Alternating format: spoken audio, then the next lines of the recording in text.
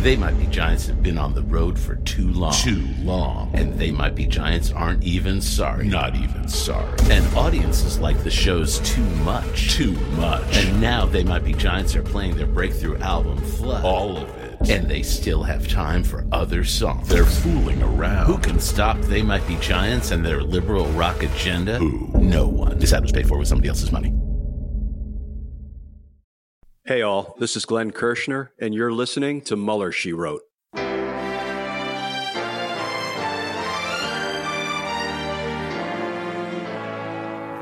So to be clear, Mr. Trump has no financial relationships with any Russian oligarchs. That's what he said. That's what I said. That's obviously what our position is. I'm not aware of any of those activities. I have been called a surrogate at a time or two in that campaign, and I did not have communications with the Russians. What do I have to get involved with Putin for? I have nothing to do with Putin. I've never spoken to him. I don't know anything about him other than he will respect me. Russia, if you're listening, I hope you're able to find the 30,000 emails that are missing. So, it is political. You're a communist. No, Mr. Green. Communism is just a red herring. Like all members of the oldest profession, I'm a capitalist. Hello and welcome to Mueller, She Wrote. I'm your host, AG, Allison Gill. We have a great show for you today, including a chat with Jill Wine-Banks about the Mark Meadows lawsuit against Nancy Pelosi in the January 6th committee. We have an update on Deutsche Bank investigations. We have new regulatory modifications to FARA laws, how Jim Baker has blown holes in Durham's indictment of Sussman, who handed over Alpha Bank server communication data to the FBI and the CIA. We have a big loss for Julian Assange. And of course, we have sabotage and the Fantasy Indictment League after we talk to Jill Wine-Banks. So if you want these episodes ad-free, by the way, along with Daily Beans ad-free and the Book Club ad-free and a ton of other perks, just head to patreon.com/MuellerSheWrote. We have a lot to get to, so let's jump in with just the facts. All right, first up. Remember when we got the private Twitter messages between Trump Jr. and Assange? Trump Jr. released them. He was lubing the truth, right? Getting the truth out there, drawing the sting. And he released those text messages. And one of them was what to do if Donald lost in 2016. Remember that?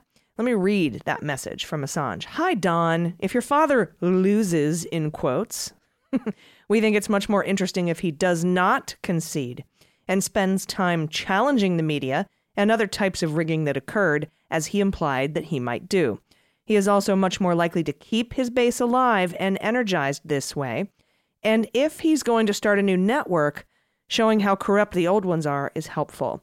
The discussion about the rigging can be transformative, as it exposes media corruption, primary corruption, PAC corruption, etc. Close quote. Well, as far as the media part goes, the SPAC that plans to merge with former President Trump's new social media company revealed Monday that the Securities and Exchange Commission and another regulator, that's FINRA, weeks ago asked it for information regarding the stock trading and communications with Trump's firm before the deal was announced. The investigations by the SEC and the Financial Industry Regulatory Authority, FINRA, were disclosed in an 8K filing with the SEC by Digital World Acquisition Group, DWAC. The special purpose acquisition company on track to merge with Trump Media and Technology Group. Special purpose. I found my special purpose. Trump's company plans to launch a social media platform called Truth Social, which purportedly would compete with Twitter and Facebook. It won't. Both of which have banned the former guy because of his incitement of the January 6th Capitol riot. The Democratic-controlled House impeached Trump for incitement earlier this year. As we know, the Senate voted to acquit him, even as 7 Republican members voted for conviction. And the rest of them were like, oh, he did it, but you can't impeach or, convict a former president. Technicalities. CNBC last week reported that the company apparently had missed an announced November deadline for the launch of the beta version of Truth Social. DWAC shares were trading at about $43 a share Monday morning. That's down almost 3% on the news of the filing, even as equity markets broadly were higher. The filing comes just 2 days after Trump Media and Technology Group and DWAC said the SPAC had reached an agreement to obtain $1 billion in committed capital from, quote, a diverse group of institutional investors. And that was to be received when the merger is consummated. The identities of those investors and the so-called PIPE, or Private Investment Public Equity, were not publicly disclosed. Monday's 8K filing by DWAC detailed the terms of the pipe, whose subscribers will get shares with an initial conversion price of $33.60 per share, $33. The SEC and FINRA investigations were disclosed at the end of the filing. DWAC and Trump's firm did not immediately respond to an email from CNBC asking why the investigations were only being disclosed weeks after DWAC was contacted by the regulators, and also whether investors in the pipe were previously told about the probes when their capital was being solicited. Did you tell the $1 billion of diverse investors that you were under investigation? In its filings, the SPAC firm said shortly after the deal to merge with Trump's company was announced, FINRA asked for information about stock trading that preceded the public announcement of the October 20, 2021 merger agreement. DWAC's stock price dramatically increased after the deal was announced, and the trading volume in the company's shares exploded. Shares of the blank check firm, which had been trading around $10 per share, rocketed to up to $175 a share in the days afterward. DWAC also said Monday, in early November, that the SEC sent DWAC a voluntary information and document request that sought documents related to DWAC board meetings, policies about stock trading, the identities of certain investors, and details of communications between DWAC and Trump's social media firm. The filing said that both the SEC and FINRA indicated in their requests that there has been no determination of a violation of securities laws or other wrongdoing by the company. And DWAC's filing comes 3 weeks after Senator Elizabeth Warren asked the SEC to investigate possible securities violations involving the merger. And on the same day, the SEC and FINRA announced investigations, and we got a hold of it in the public. Devin Nunes announced he was quitting Congress to run Trump's media company. All right, bye-bye. But anyway, back to Assange. Julian Assange, the 50-year-old founder of WikiLeaks, he's a step closer to being extradited from Britain to the United States after the U.S. government won an appeal in London's High Court. Judge Timothy Holleride said Friday that the court allows the appeal, quote unquote. In the U.S., the Australian entrepreneur will face criminal charges, including breaking a spying law, espionage, and conspiring to hack government computers, espionage. Holleride said the U.S. had assured Britain that Assange's detention will meet certain conditions that are required for extradition. Assange, who was not permitted to attend the hearing in person, is wanted by U.S. authorities over the publication of hundreds of thousands of classified military documents and diplomatic cables in 2010 and 2011. They say his actions put lives in danger, and they accuse him of 18 counts, meaning he faces a 175-year prison sentence. Assange has spent most of the last decade in confinement. It started in 2012 when he holed himself up at the Ecuadorian embassy in London after he lost a UK Supreme Court appeal of his extradition to Sweden, where authorities wanted to question him about rape allegations. While the Swedish case was subsequently dropped, Assange was evicted from the embassy in April 2019 and arrested for skipping bail in the UK, and he was sentenced to 50 weeks in prison, and he's still being detained. And speaking of Russian hacking, Cyber Command, the U.S. military's hacking unit, has taken an offensive action to disrupt cybercriminal groups that have launched ransomware attacks in the U.S. on companies. That's according to a spokesperson for the command, talking to CNN. The spokesperson declined to specify what actions the command had taken, but it's one of the first unequivocal acknowledgments from the Cyber Command since the Colonial Pipeline ransomware attack in May that came from Russia, and that this is the first one the command has targeted criminal gangs that hold the computer systems of U.S. businesses hostage. New comments by General Paul Nakasone, head of Cyber Command and director of the National Security Agency, which the New York Times reported earlier Sunday, signal that the U.S. military's computer operatives have been increasingly willing to hack criminals and not just state actors who pose a threat to U.S. critical infrastructure. Security agencies across the U.S. government have ramped up their pursuit of ransomware groups after hacks brought Colonial Pipeline, a major transporter of U.S. fuel, and a major meat processing plant to a standstill earlier this year. CNN reported in June that the U.S. government had taken offensive steps in response to ransomware, including compromising and surveilling cybercriminal networks. Now, we have a lot more to get to, including giant holes that were blown in Durham's probe. But right after the break, I'll be talking with former Watergate prosecutor and author of The Watergate Girl. Awesome book. You should get it. She's an MSNBC legal analyst. Her name is Jill Wine-Banks. You know her. And we'll talk about Mark Meadows, his role in the insurrection on January 6th, and his loser of a lawsuit that he filed against the committee. Stay with us. Hey everybody, it's AG. You know how much I adore a nice cup of coffee to start my day, and that's why I'm excited to introduce you to Trade. Trade's goal is to make every cup of coffee your best ever. To achieve your ideal cup, take their coffee quiz. Do you use a French press, automatic drip? Are you a cold brew person? No problem. Your answers will allow Trade to pair you with the perfect coffee to fit your taste. Trade will match you to coffees that you love from over 400 plus craft coffees, and they'll send you freshly roasted bags as often as you like. Trade guarantees you'll love your first match. On the off chance you don't, they'll replace it with a different bag for free. Give feedback as you sip, and as your preferences evolve, your coffee matches will too. I can feel good about each cup since Trade partners with at least 55 small U.S.-based roasters who are committed to ethical and sustainable sourcing.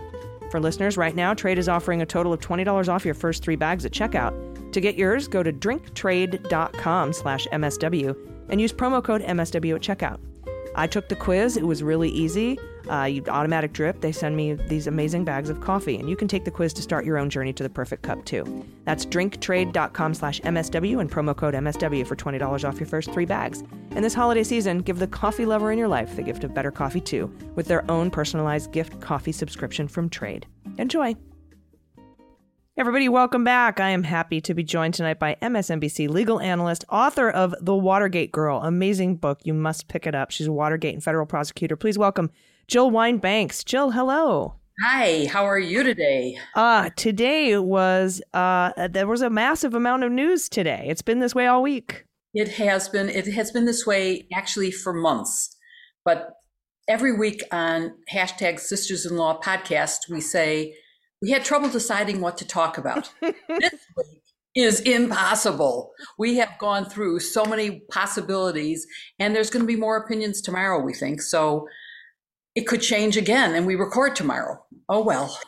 Yeah, and everyone has to check out Sisters-in-Law. It's one of my favorite podcasts. You also do the iGen Politics podcast, and of course, the #Jill's pins. And you're wearing a lovely one right now. Our listeners can't see it, but it's absolutely beautiful.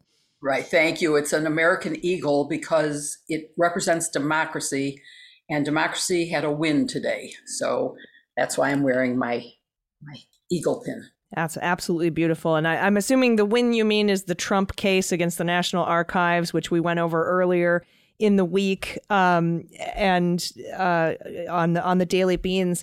And I wanted to talk to you today about another lawsuit because you had tweeted out yesterday, Meadows suing Pelosi and January 6th committee. My prediction, he loses. Pretty straight and to the point. Tell us why he's going to lose this case. Well, first of all, he's claiming executive privilege. And I have to say, I wrote that tweet before the Court of Appeals for the District of Columbia ruled that Trump did not have executive privilege to stop the January 6th committee, that only one president at a time can invoke the privilege.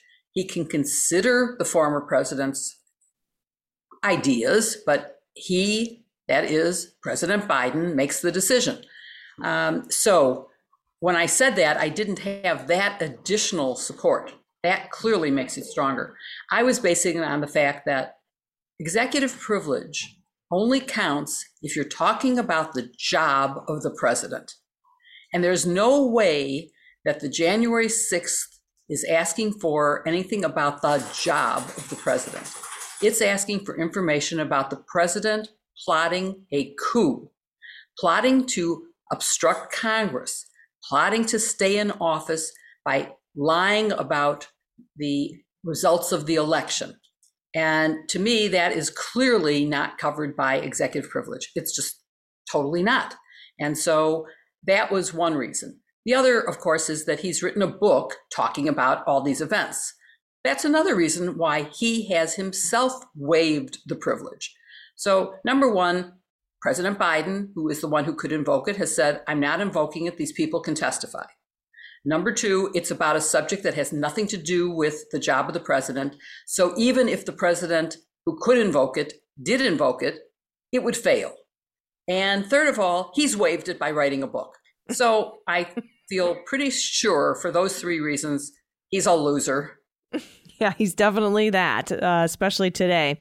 And, I also have to remind everyone that as soon as he said that he flipped again and stopped cooperating with the committee, he went on Fox News that night and started talking about things that the committee wanted to ask him about. So there's another instance. And you know what? I was betting, I put out on Twitter, I'm like, I bet we'll see that video if we even get to the merits. I bet we'll see that video in evidence as him waiving his executive privilege on national television. I mean, it's absurd. Well, I was also on, I think it was on Lawrence last week, also talking about this and said, I'm skeptical when he says he's cooperating. Cooperation can mean different things. And again, on the Sisters-in-Law podcast, we talked about faking as opposed to cooperating, and concluded that this was faking, that he was going to say it. Now, on the other hand, he has given some documents that seem to be valuable. So he did sort of cooperate, but I never, ever believed that he would actually tell the truth and fully cooperate. I remain skeptical, and I still am. I think if, as I suspect that it's going to be clear that based on today's ruling, it'll go to the Supreme Court. I think the court will deny cert. They won't even review it. If they do, it's going to be a quick decision, because if it isn't, it's really disrupting democracy, because the Congress will, expire, and they have to get this done before the Congress ends. So we can't have this delayed until an argument next fall, it has to be done on the fast docket, on an expedited basis.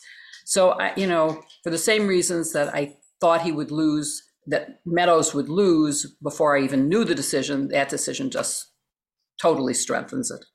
Yeah, 100%. And I remember Adam Schiff saying something about, we'll just file a motion to dismiss for the speech or debate clause. I mean, there's a million reasons that this would lose, even if the merits were considered. But I don't even think there's standing, I think that, that it may even be dismissed before we get that far. But you're right. A friend of mine today asked a very good question. And she is a civil lawyer and at a very good firm in Chicago. And she said, why can't they just file a summary judgment motion? Say, okay, even if we accept all the facts that are set forth by the other side, there's no way that this can prevail.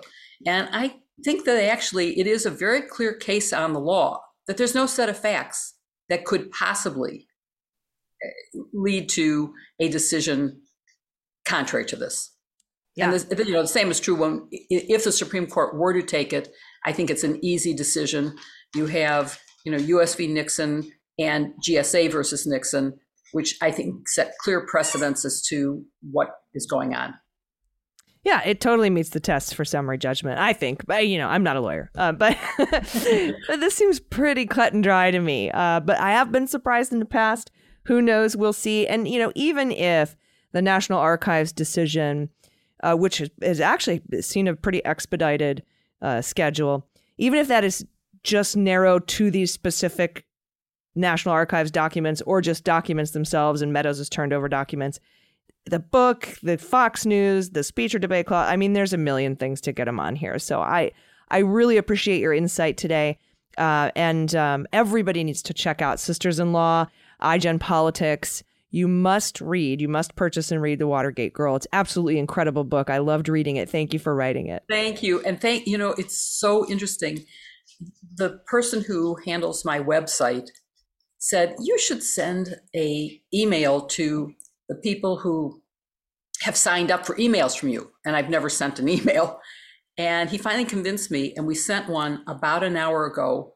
And one of the things in this newsletter is that my book, that I have a few copies of my book that I can autograph and send. And within the first 5 minutes, there were 8 orders for books. So they're going to go fast. It was like amazing. I said to him, it's probably a waste of money to send this out, but obviously it probably wasn't. I'm very excited. I'm so happy that people actually want this. Well, you are beloved. I promise you that. Thank you very much. It's so nice of you to say. And, I feel like, things are kind of, feel like they're going slow. But looking at what happened during Watergate with, public hearings 13 months after the break-ins and indictments another 8 months after that, it seems like we're kind of on that same little trajectory with the hearings and with we don't know what DOJ is doing because they can't talk about it. I don't know. We'll see. But this is a lot bigger than Watergate. This is much worse than Watergate. I never felt democracy was at stake the way I do now. I feel an existential threat.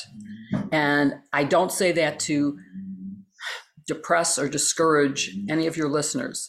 I say that to motivate them to get out the vote, to be involved, to be informed, to work to make sure that their voices are heard, because I'm assuming that people listening to this are people who care in the same way you and I do. And it's going to take all of us not only voting, but making sure we get 3 new voters out there. People, the young people who haven't registered yet, let's get it out there and let's make sure that new voting laws pass. There's a lot to be done that we have to do.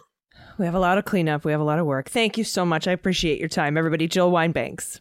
Thank you. Everybody stick around. We'll be right back. Hey everybody, it's AG, and this portion of the show is brought to you by Credit Karma. If you're feeling frustrated after being rejected for a credit card or personal loan, I get it. It happens a lot, and that's why Credit Karma is changing the way people find and apply for credit cards and loans. Whether you're refinancing credit card debt or paying for an upcoming expense, Credit Karma uses your credit data to show you fresh personal loan offers that are personalized to you. On Credit Karma, you can check out multiple loan offers side by side. Members who compare loan offers on Credit Karma save an average of 30% on interest rates. It's completely free and easy to sign up for Credit Karma with no effect on your credit score. That's, again, no effect on your credit score, and that makes it simple to search for the right personal loan. Credit Karma will even show you your approval odds, so you can choose offers that you're more likely to get approved for and apply with more confidence. And once you have that loan, Credit Karma can help you track your progress as you pay off your debt and even let you know if you can refinance to save.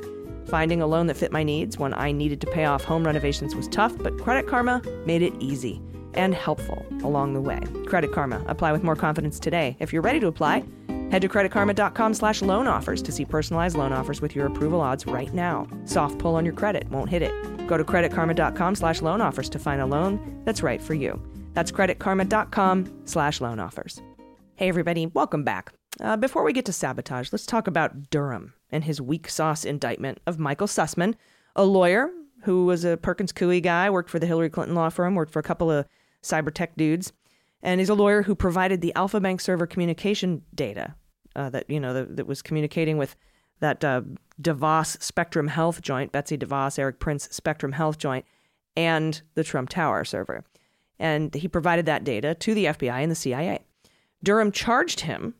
Durham is, Barr's special counsel investigating the oranges of the Russia probe. And Durham indicted him for lying to Jim Baker about whether he was there on behalf of the Clinton campaign or who he was working for. But Durham's problem is that Baker is the only witness. No one else was there. He didn't take notes. And so they don't really know what the lie is. The case was already weak, but it just got a whole lot weaker. And once discovery started, Sussman's lawyers got some exculpatory information and asked for a fast trial because they were confident the charges would be dismissed based on new evidence, or at least they would win in court, and Durham would lose. But Durham now wants more time. This is from Marcy Wheeler at emptywheel.net.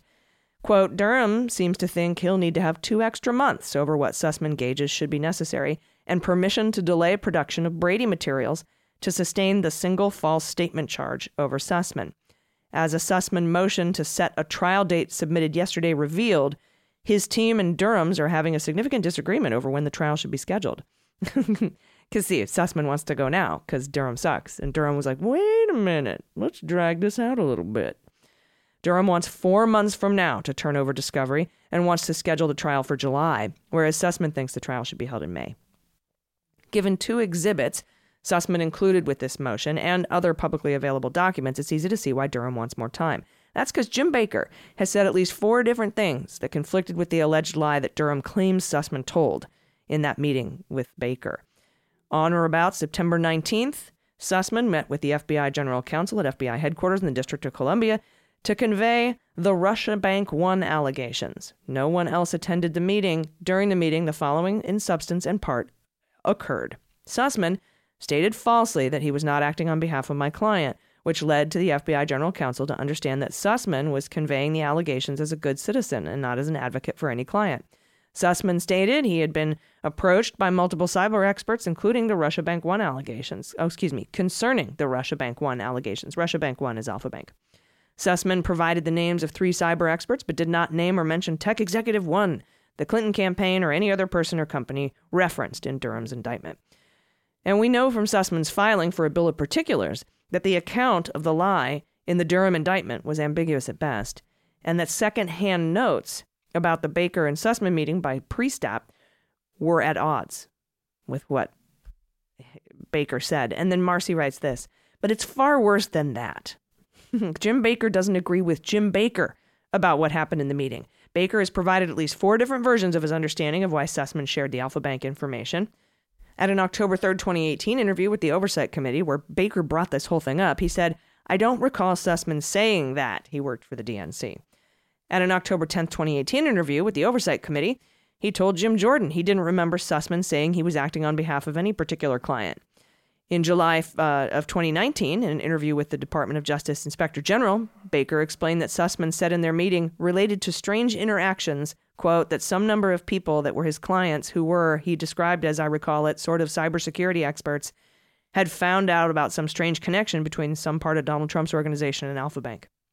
And in June 2020, with Durham's team, which as a 302 may be less reliable than the other sources, that's Marcy Wheeler, Baker said, it does not seem like Sussman was representing a client. Baker repeated his earlier assertion that he didn't know Sussman was representing the DNC at the time, and Sussman did not advise him of the fact at this particular meeting.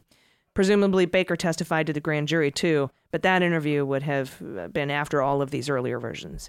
In none of the publicly available versions of Baker's story does Sussman affirmatively say he was not representing the DNC or any other client. And in one case, the DOJ-IG interview, Baker remembered Sussman commenting that he had a client. And that version, which Sussman wouldn't have had access to before getting it in discovery, matches Sussman's public story. So now this is their one witness. Nobody else was there. This indictment is going nowhere. I encourage you to read Marcy. Stay up on the details of this case and many other things. She's in the details so much. It's amazing. You can check her out at emptywheel.net. All right, it's time for Sabotage.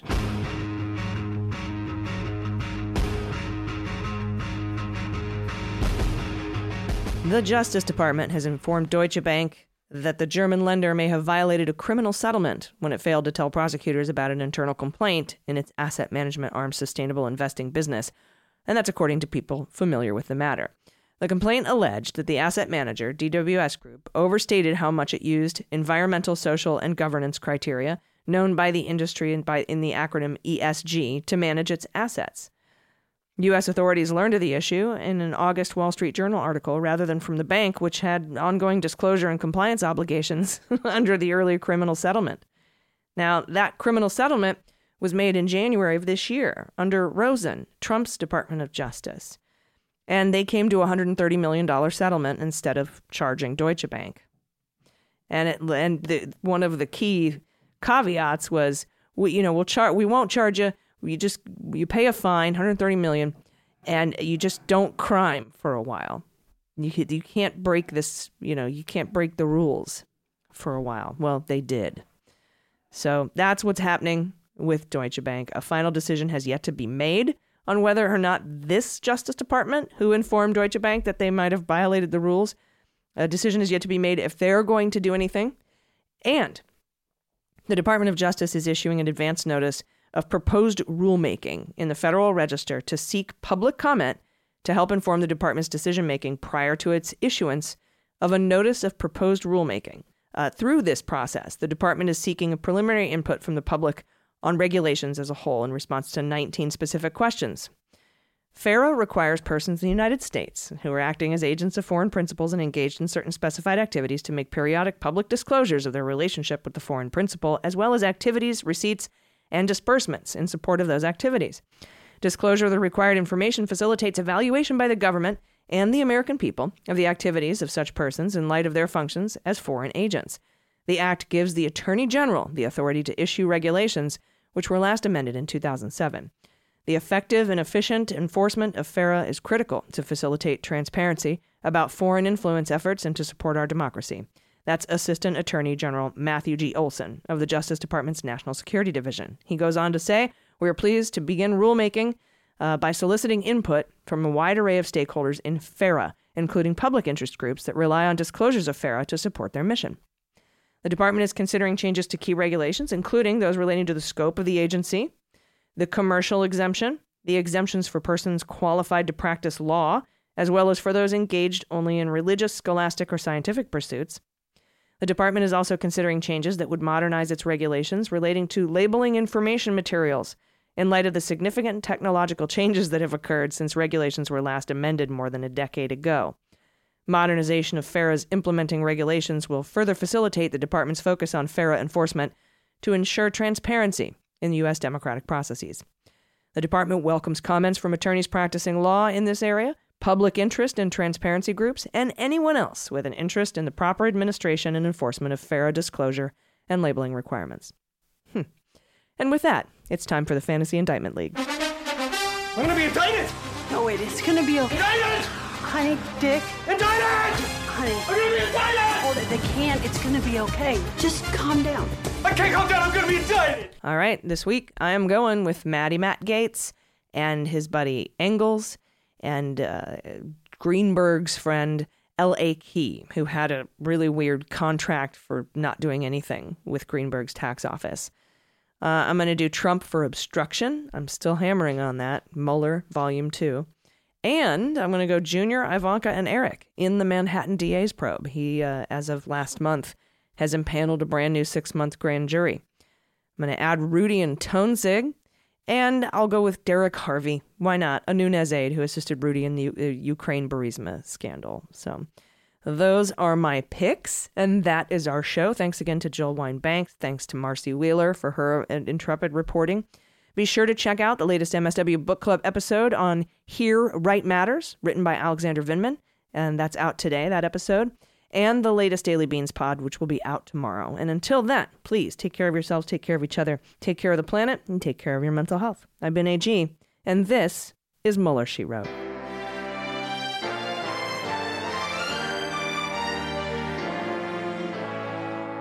Mueller, She Wrote is written and produced by Allison Gill in partnership with MSW Media. Sound design and engineering are by Molly Hockey. Jesse Egan is our copywriter, and our art and web designer by Joelle Reeder at Moxie Design Studios. Mueller, She Wrote is a proud member of MSW Media, a group of creator-owned podcasts focused on news, justice, and politics. For more information, visit mswmedia.com.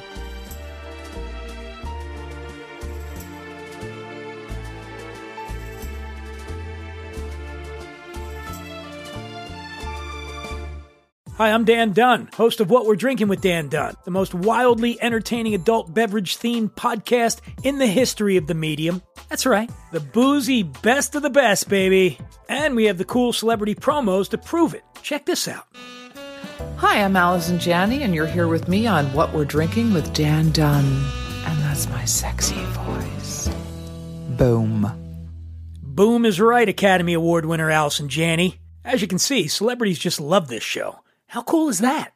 Hey, this is Scottie Pippen, and you're listening to The Dan Dunn Show. And wait, hold on. The name of the show is what? All right, sure. Scottie Pippen momentarily forgot the show's name, but there's a first time for everything. Hey, everyone, this is Scoot McNairy. I'm here with Dan Dunn on What Are You Drinking? What's it called again? Fine, twice. But famous people really do love this show. Hi, this is Will Forte, and you're, for some reason, listening to What We're Drinking with Dan Dunn. Now, what do you mean, for some reason, Will Forte? What's going on? Hi, this is Kurt Russell. Listen, I escaped from New York, but I couldn't get the hell out of Dan Dunn's happy hour. Please, send help. Send help? Oh, come on, Kurt Russell. Can somebody out there please help me? I'm Dita Von Teese, and you're listening to What We're Drinking with Dan Dunn. Let me try one more time. Come on. Is that right? Sorry. What we're drinking? It's amazing. It's amazing. Right, it's just. Is it right? Ah, that's better. So be like Dita Von Teese, friends, and listen to What We're Drinking with Dan Dunn, available wherever you get your podcasts. MSW Media. Hi, this is John Cryer, and I am hosting a new 7-part true crime podcast called Lawyers, Guns, and Money that'll challenge everything you think you know about U.S. covert operations and presidential misconduct. From Jack Bryan, the director of American PSYOP, comes the incredible true story of John Mattis, a newly sworn-in Miami public defender in the 1980s who has found himself completely in over his head. I step off the plane, and there is a van with a couple guys with Uzis. And one of them in broken English said, "Welcome to Bogota, John." Mattis's first felony defendant has been arrested for having a machine gun and tells Mattis a dangerous secret. He was shipping arms into Central America on behalf of the CIA. As a first-time lawyer, I want to act like I know what I'm doing. But with the help of a Colombian drug smuggler... How much money the CIA raised by hitting up drug dealers? A lot of money, millions of dollars. An Alabama mercenary... They were prepared to die to the last man. I saw this in them. I saw the fire in their eyes. And they made me their war chief. And a newly elected senator, John Kerry. We are looking at allegations of drug running, gun smuggling, conspiracy to commit murder and murder itself. He'll fight to free his client. The judge said, "Show me in a courtroom how we were at war." Expose an illegal war being run by the White House. I mean, I wanted him involved, but I didn't want to be on record as doing it. And somehow stay alive in the process. I just escaped a kidnapping by the CIA in Costa Rica. This is Lawyers, Guns, and Money. So you have a man in an Armani suit standing in the bow of a boat with a rocket launcher and says, "If I lose sight of you, I will launch. You will be vaporized." Available everywhere starting October 29th, or get it ad-free and early starting October 22nd at lawyersgunsandmoney.supercast.com. There you'll find bonus episodes along with exclusive content. Subscribe now.